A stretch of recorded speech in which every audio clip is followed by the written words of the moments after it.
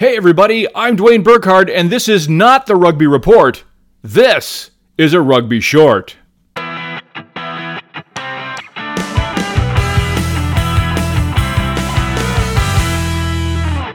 Welcome everyone. There is a lot of rugby news this week, but our first story has to be at sold-out Eden Park for the Women's Rugby World Cup Championship game between two heavyweight rugby nations. The New Zealand Black Ferns hosted the England Red Roses in what was easily the biggest, the most important, and definitely one of the most exciting women's rugby games ever played. It was an epic battle.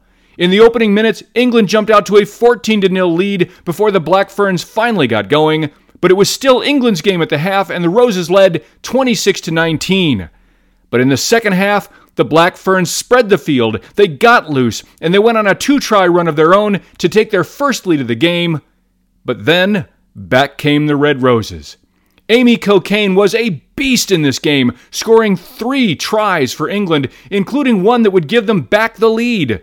And then, in the 70th minute, a ridiculous pass gave the lead back to the Black Ferns. And then, well, it was just 10 minutes of simply mind-bogglingly good rugby to watch.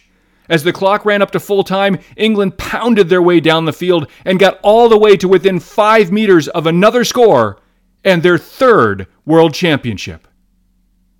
But it just wasn't to be. The Black Ferns stole the line and throw, got a penalty, and the New Zealand Black Ferns are world champions. Congratulations, ladies. Well done. Next up, we switch hemispheres and travel all the way to Europe to check in on the Autumn Nations Tour, and there was definitely some news there. Well, let's see. Ireland beat Fiji 35-17. England beat Japan 52-13. Wales came back after an embarrassing loss to the All Blacks last week and beat the Argentina Pumas 20-13. And New Zealand, after finally bringing several key players in off the bench, avoided a scare in Scotland by downing the bagpipe blowers 31-23. Well, there's nothing really earth-shattering in any of that, right? Well, hold on to your Gilbert balls, folks, because there were 2 other games this weekend that you need to know about. First, in what can only be described as the shocker of the tournament so far, if not the shocker of the year, Italy took down Australia for the first time ever. Now, it was, in fairness to the Wallabies, yet another close game for them. In fact, their last 3 games have now been decided by just 1 point each. But here's the thing. This game wasn't expected to be close. At all. Which means the Wallabies have some work to do. And finally, in Europe, if you have time for only one game to watch this weekend, folks, it really needs to be France versus South Africa, because this game was far away the best rugby game in the tournament so far. This game was as exciting and interesting as international test rugby gets. This game had it all, including 2 unbelievably boneheaded moves by superstar players, one on each team, that resulted in red cards. Now, in fairness to Detroit for South Africa and Tupal for France, both men knew that they'd done something remarkably stupid. They didn't argue, they expressed concern for the other player, they left the field quietly. South Africa's kicking game, which was absolutely awful in Ireland last week, was much improved, and it needed to be. The game had so many lead changes, I lost count. But in the end, the French simply had more in their tank, and they won it 30-26. For France, it was their first win against the Springboks since 2009, and for South Africa, while they played far better in this loss, they clearly still have a lot of work to do. Next up, we move over to the USA, where my original hometown of Chicago, Illinois, has been awarded the next franchise in the USA's Major League Rugby. The team will start play in 2023, and since the team isn't named yet, as someone who was born and raised there, I'd like to throw out some ideas for the naming committee.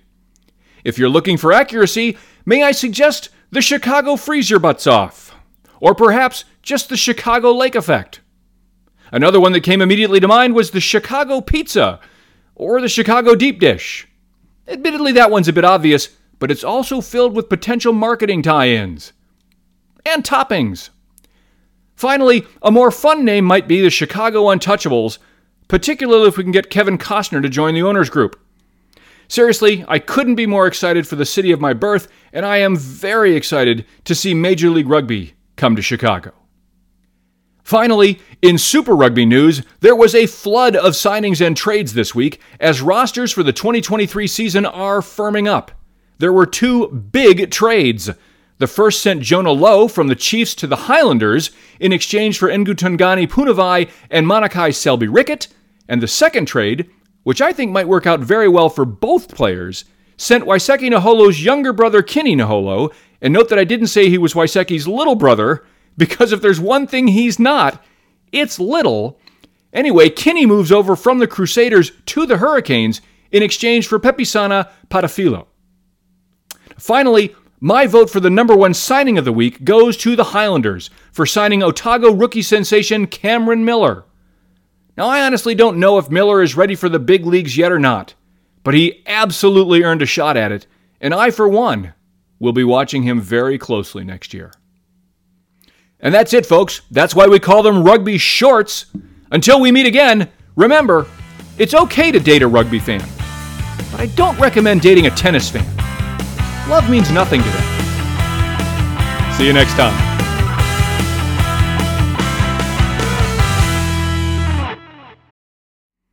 And since the team isn't yet named, as someone who was born and raised there, I'm going to do that again.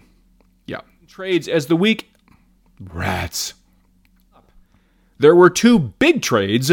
The first sent Jonah Lowe from the Chiefs to the Highlanders in exchange for Ngutungani. I'm going to get it right. And the second trade, which I think might work out very well. You got to be kidding me. I got the name right and I couldn't. Wow. I think I like that.